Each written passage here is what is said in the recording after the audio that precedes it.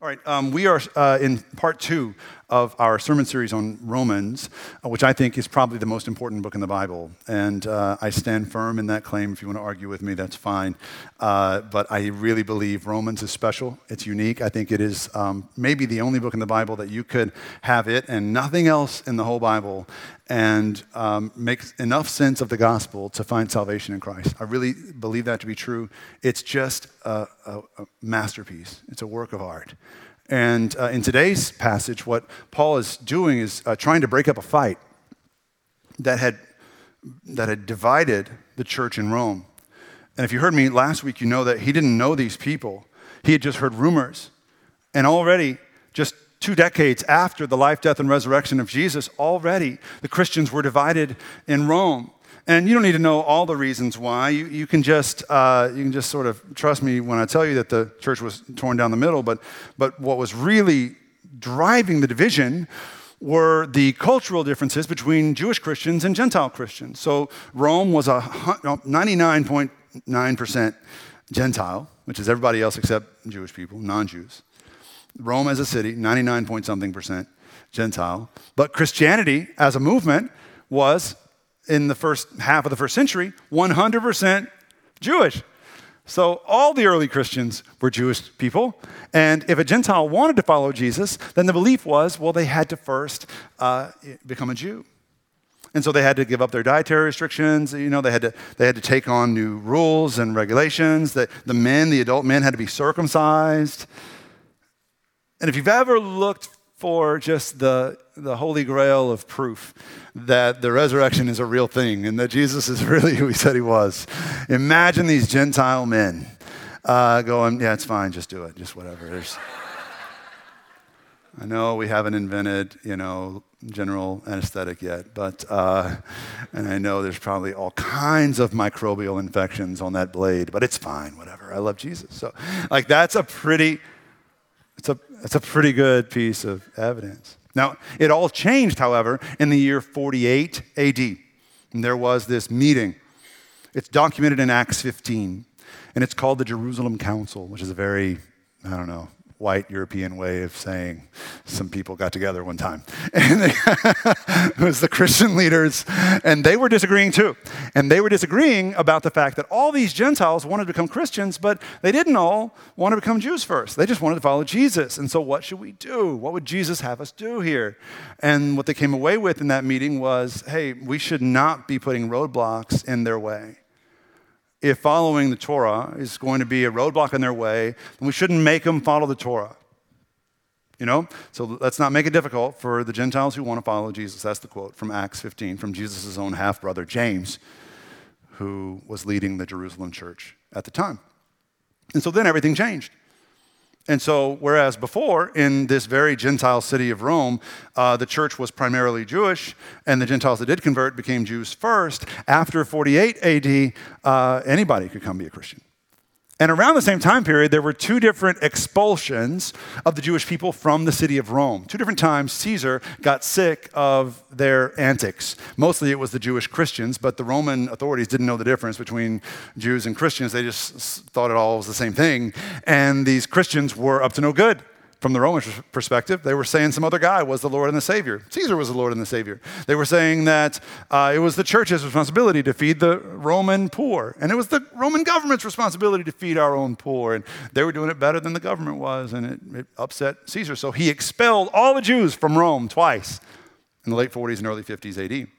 And what happened during that time was the churches in Rome were left in the hands of the Gentile leaders. And when the Jewish people returned, the expulsion was over. They returned to the city. They returned to the church. The one thing that looked and felt familiar to them before they left in this foreign city that felt threatening in every other way, their church was home to them. They came back to these churches that had been under Gentile control. They weren't reading the Old Testament anymore. You see what I mean? They didn't care about Yahweh. They just wanted Jesus. And there was this whole new problem. Jesus sounds like a much nicer guy than Yahweh. Let's just deal with him. That kind of thing was prevalent in the first century, even into the second century. And so there was all kinds of discord. And the Jewish Christians, they started making their own churches. and having their own little kosher potlucks.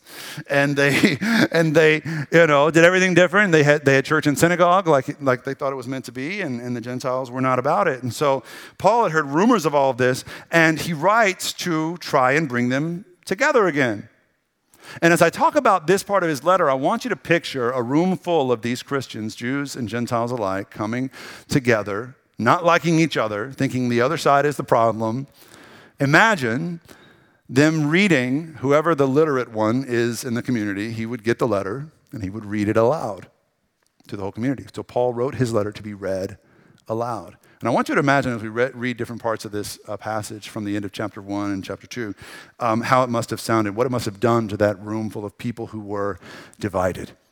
Because Paul is a master rhetorician and he is a pastor as well. And he is doing something in between the lines that hopefully I'll be able to make clear today. So here's what I like to do. I'd like to read the first part of this passage. Romans chapter 1, verse 18 is where I'll start. It's in your study guides you were given. It's also on the screen or, in your Bibles. So Romans chapter 1, verses 18 through 25. This is just 18 verses in, and Paul immediately just goes negative. He says, the wrath of God is being revealed from heaven. This is in the verse after he said his thesis about the righteousness of God being revealed in the gospel of Jesus, salvation for all who believe. Right? And now he says the wrath of God.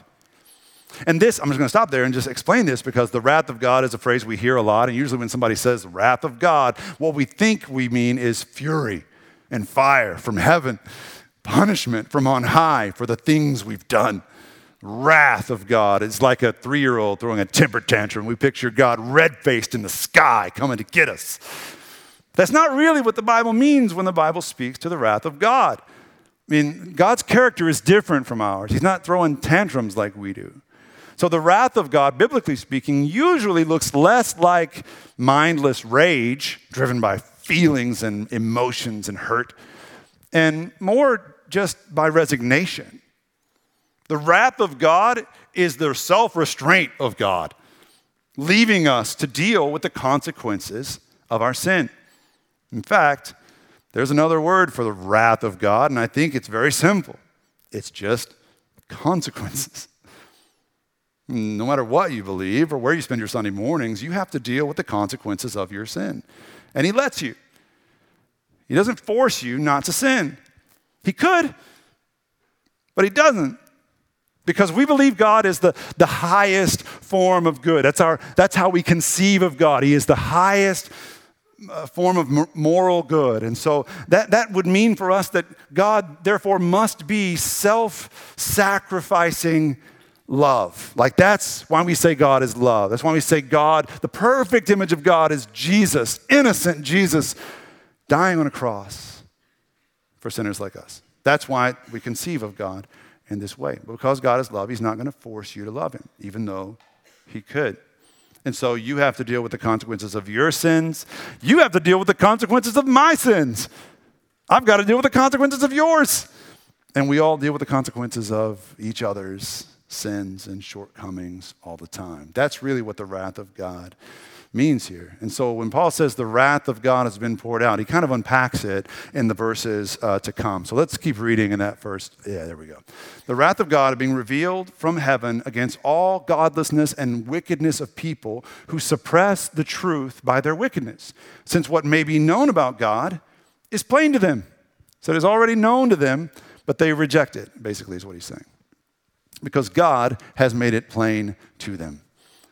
For since the creation of the world, God's invisible qualities, his eternal power, his divine nature have been clearly seen, being understood from what he has made, so that people are without excuse. For although they knew God, they neither glorified him as God nor give thanks to him, but their thinking became futile and their foolish hearts were darkened. Although they claimed to be wise, they became fools and exchanged the glory of the immortal God for the images made to look like a mortal human being and birds and animals and reptiles. Therefore, God gave them over in the sinful desires of their hearts to sexual impurity for the degrading of their bodies with one another. and they exchanged the truth about God for a lie and worshiped and served created things rather than the Creator, who is forever praised. So Paul is doing something intentional here. When he talks about these people out there creating idols, worshiping idols, living in depravity, he goes on after this, honestly. I'm not going to read the rest of this chapter, y'all can, but he gets even darker. He makes like a list of people who are just, in his mind or in the minds of the holy ones in the community that he's talking to, especially the Jewish believers, who have been criticizing the Gentiles for centuries for these idols they've been making. As that letter is being read out loud in that church in the 50s AD, the people are just like the tension. You could cut it with a knife. The Jewish people are like, yeah, that's what I've been saying about these Gentiles. Like, they're the problem. Paul is right. And he's right there. They're right there with him. But Paul is doing this for a reason, calling out all of these sins, and he's saying that people have no excuse. Now, why would people who've never, let's say, heard the name of God before, Yahweh or Jesus, why would people still be without excuse for living whatever way they want to live? Paul would say it's two reasons. First, he made clear in this passage, that's through creation. God can be known. God can be fully known through creation around us. At a minimum, God can be known just by the gratitude in your heart, because you can wake up every morning and go, wow, this place is pretty beautiful. I wonder who did this, or it didn't come from nowhere. Things don't just appear. That everything that exists in the universe is contingent on something else. And if you trace it far enough back, the breath in your lungs is not something you deserve or just appeared out of nowhere. It's a gift. And so everything is a gift. But we don't live like it's a gift, usually. Usually we roll out of bed and say a 4-letter word and grab our phone and just get on with the day. Like, we don't get on our knees and say, thank you. In Paul's culture, in the honor culture that he's writing in, it would have been a disgrace to not bless or give thanks to the benefactor of all these good things. So God can be made known through creation. The second thing Paul says in chapter 2 and in other letters, he says that God can be made known through the conscience. Anybody, regardless of where you're born or when or what religion your family is, anybody can know God because we all have a conscience. And if you think about it, it kind of makes sense, because how in the world do we think we know right from wrong? Why in the world do we think that right and wrong exist? Where do we get these notions from? That there's me over here doing the right thing and y'all over there doing the wrong thing. And we believe this to be true regardless of what religion you profess. If you're not a Christian, there's still secular people who call themselves atheists or agnostics who believe in the notion of objective good. So it's not just good for you. It's good for everybody. And it's not just bad for me. It's bad for everybody.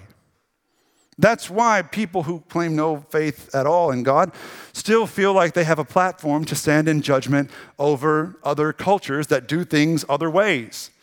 The example that comes to mind is like cultures that keep women quiet and covered up head to toe, in 150-degree heat. Let's cover her up from head to toe. There is a sense that it's okay from here to judge people there and say that is not right. And it's not just not right for me, it's not right for anybody to be treated that way. Where do we get that authority from? Where does the idea come from that it's okay to say that there is objective right and wrong? Paul would say it's from the conscience. But what's happened in our culture is that we've developed a sort of perverted, lesser sense of what Paul's trying to show us. And we've developed, because we don't want to really surrender to or submit to the will of God, we've developed a lesser version of it, and we call it karma. So karma is a lesser understanding of the grace and judgment of God represented in the Bible without that inconvenience of surrender. So karma says, yeah, there's right and wrong, and if you do the right things will happen to you. If you do the wrong things, then bad things will happen to you. The key to life is just to be a good person. How many times have you heard that? I hear it all the time. I don't need to go to church. I don't need your religion, preacher. I'm just going to try to be a good person. And that's karma. That's well-intentioned stuff. If you're good, then good will happen to you. And you, as I said, you don't have to be a Christian to believe it. Think about the things you hear, like, well, the universe will reward your kindness. The what? Like, the universe is giving rewards now. Like, that sounds to me like a deity. But it's just the universe. Okay. We don't have to talk about God. Okay. Mother Earth is angry with us. And so she's sending us these storms to punish us for our sins. What? Atheist? Like, you can't talk like that and be an atheist at the same time. Like, pick a side, like one or the other. And what is Mother Earth getting upset about? Who is she? Like, anyway. Seems like we're confusing created things with the one who created them, in a sense. And it kind of leads us down some pretty difficult paths, some idolatrous paths. So let me get back on track here. At the end of this letter to the Romans, Paul does lay out some pretty heavy accusations. He says, there's people out there who are God haters. There's people out there who are insolent, arrogant, violent, angry, wrathful, malicious, murderous. And with every word, you can just imagine the temperature in the room rising a little bit as it is right now. He says they're just out there doing whatever they want, having sex with whomever they want, however they want, whenever they want. You can imagine the tension rising in the room like it is right now in this room. And Paul, again, is up to something. Because every single time he shares another adjective about those people out there who are less than us, he's getting everyone in that room to agree on one thing. And there is one thing that we all as human beings agree on, regardless of creed or race or nationality or when you lived. Every single person who's ever been alive has known this one fundamental truth, that we love to have someone to hate. We all love to have someone to hate. We love having an enemy. You love having an enemy to hate and judge. And if you're trying to be nice right now, I see right through you. You're a liar. You're a liar. Give me 5 minutes and a cup of coffee and I'll get it out of you. I'll find out who you hate. Everybody loves to hate somebody. And that's just the truth. And the Jews in that community who heard this stuff about those Gentiles making idols, those are the bad guys. And the Gentiles in that community hearing all this stuff about, religious judgment and all this stuff, I hate those guys. And you too. I've lived enough lives. I've been on both sides of every aisle by this time. I used to be a Marxist back in the day, pre-Jesus days. Far left of center. And, I was privy to conversations in that tribe. I know who they love to hate. I used to love to hate them too. It's Ted Cruz mostly. And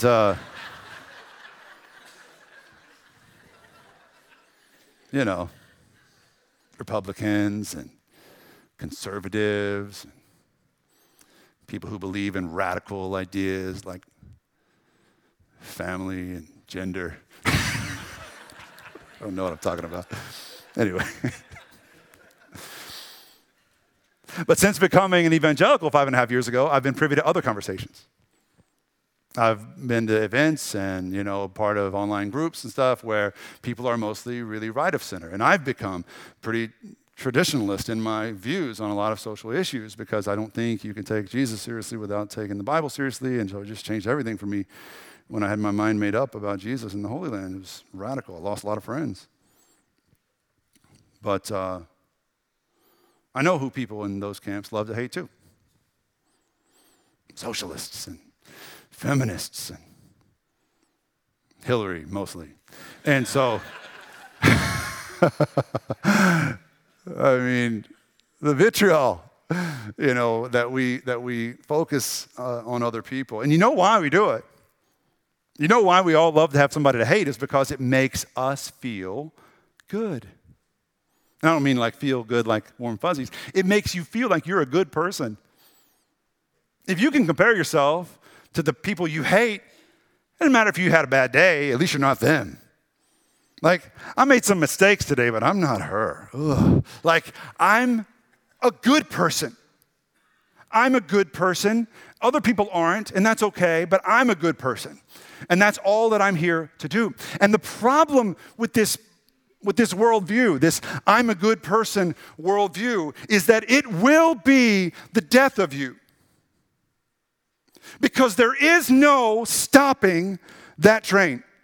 When it leaves the station and all you think you're supposed to do in this life is just to be a good person, if you're really thoughtful at all about it, then you will enter into what I call this hamster wheel of good. And you will chase and chase and chase and run and run and run, regardless of whether you try to pursue this karmic, good in church or as a secularist. It doesn't matter because the result is the same. You run and you run and you run and you never know how good is good enough. You never know when it comes to this kind of karma how good is good enough. And so you have these issues. I'll share three of the issues you run into with this. I'm just a good person. That's all I'm supposed to be. And this might be too close to home for some of you. And just trust. I'm coming at this with love, I hope, because I've been there too. The first problem is that because you're just supposed to be a good person, and that's the point of your life, there should be some governing cause, some North Star or true north that you can look to and measure yourself by. But I think this is an issue for a person of a secular mindset.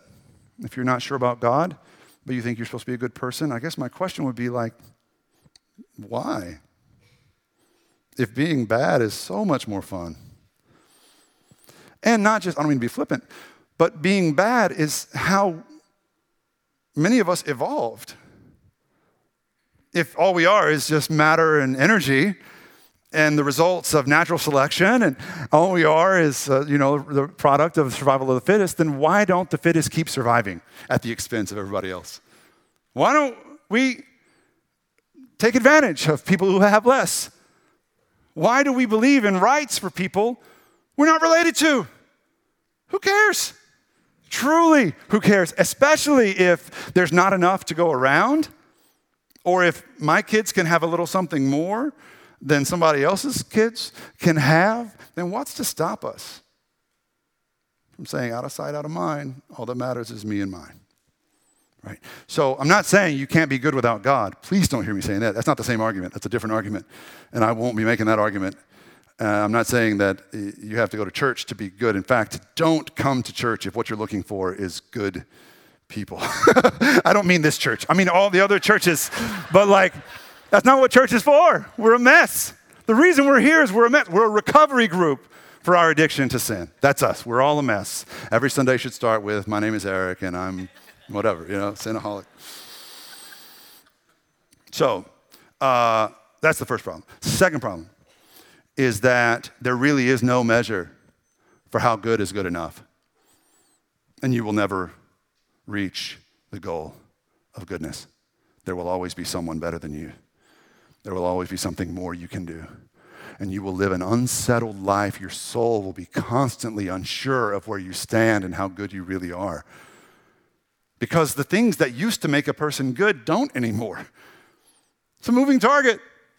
Now, every mom in the room right now knows exactly what I'm talking about. It used to be way easier to be a good mom in the eyes of others than it is today. The internet screwed that up. Because there's not a mom in this room right now that feels like a good mom. You've been made to feel like you're less than good because there's something more you could be doing. Do you hate your children? What are you thinking the way you're raising your kids? You're a really good mom, truly. But no, there's something more you can be doing to be good. Moms aren't the only ones that feel the pressure, I don't think. I think it's Men too, probably, like generations ago, a few generations ago, what it meant to be a good man was to work hard and provide for your family. Provide enough for your family that your wife can do all the grocery shopping. That used to mean you were good. Seriously, people looked at you with respect if they saw your wife at the grocery store every week. And now if you make your wife do all the grocery shopping, you're a jerk. You're not good, you're a bad guy. You have to do all the grocery shopping, or at least half of it. I mean, it makes sense because a lot of women are working. I understand. I'm not saying it's right or wrong. I'm just saying it's a moving target. But what you had all of a sudden when the world changed is you had guys rushing back from the office, to the grocery store to fill their grocery carts with food for their family. And there were guys standing in checkout lines with grocery carts with their chests out and their heads high thinking, I'm a really good man. Until they started looking around and seeing that people around them were staring daggers at them and their grocery cart full of non-organic food. What is wrong with you, man? You want to poison your children. What used to make him good? A good man in the grocery store with his grocery cart full of stuff. Look what I've done. Now he's just another sinner. Might as well not even be there. So he gets his cart back out into the store. He empties all the non-organic food and he fills it back up with organic, overpriced foods that won't kill his children. And then he goes back to the checkout line and he notices people kind of approve of him now. Until he gets to the front of the checkout line where there's a checker there going, where are your canvas bags? Did you not bring your bags? And he sheepishly says, no, I'll be needing you to bag those for me. In paper bags, sir? Yeah, in those 100% recycled paper bags you've got right there. Listen, hell hath no fury like a Whole Foods checker putting your groceries, organic or not, in their brown paper recycled bags. Listen, it is never going to be enough. And whether it's through religion or a secular worldview, you will chase good until it kills you. Because it will never be enough. The third problem I have with this karmic justice is when it infiltrates the church. When we Christians adopt a mentality of karma rather than what the gospel really says.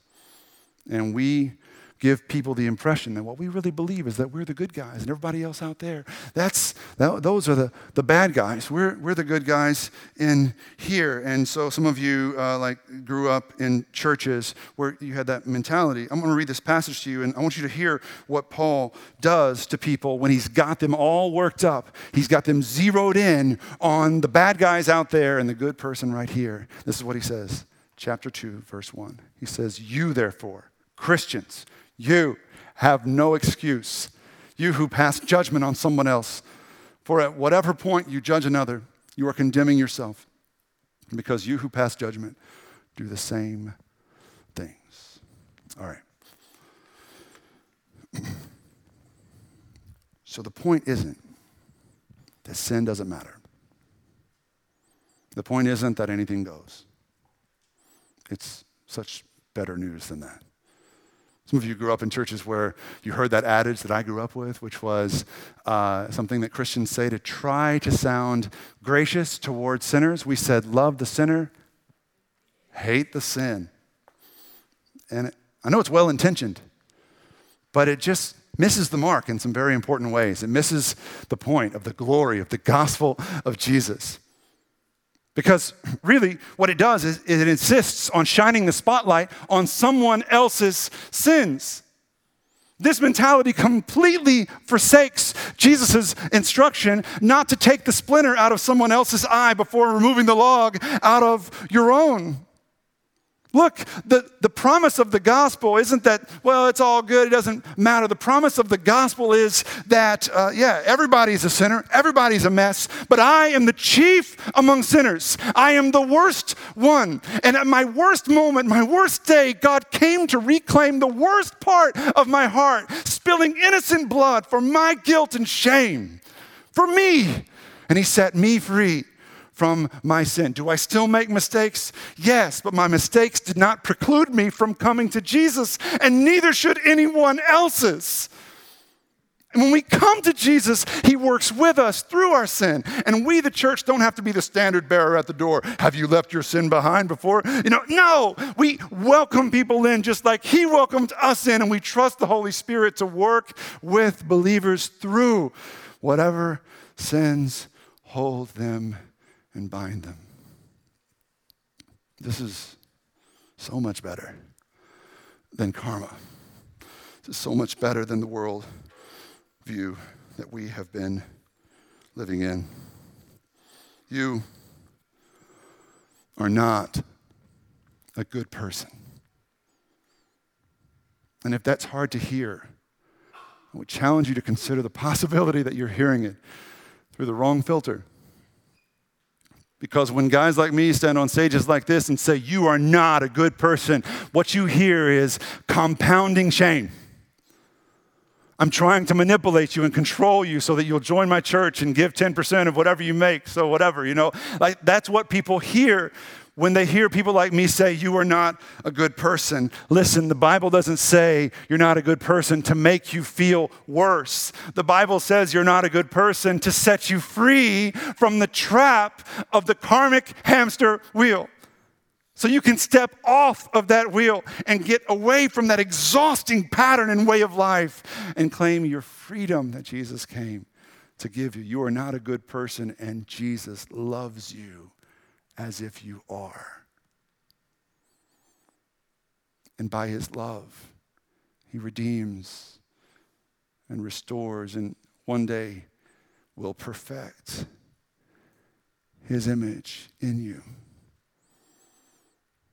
You're not a good person, and you've never had to be. God never set that requirement for you to come and know him. God, we've gotten it so wrong at times. But this is the gospel.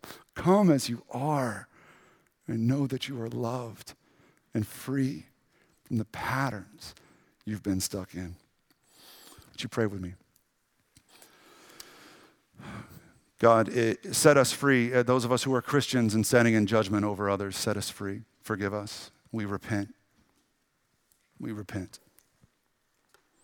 And those of us that are of secular mindset, unsure of this whole Christianity business, set us free from our old ways of thinking, so that just for a moment we consider the possibility that there's something more going on than just matter and energy in our lives, that there is a purpose, a will, a mind behind the universe, and that everything created, including each person in this room, has a purpose and a calling set before them, a value. They are of inherent worth to you. God, help us to have the courage to take the first step of faith, to consider your goodness, even in light and in spite of our lack of goodness. We love you for your grace and your mercy that sets us free. In Jesus' name, amen.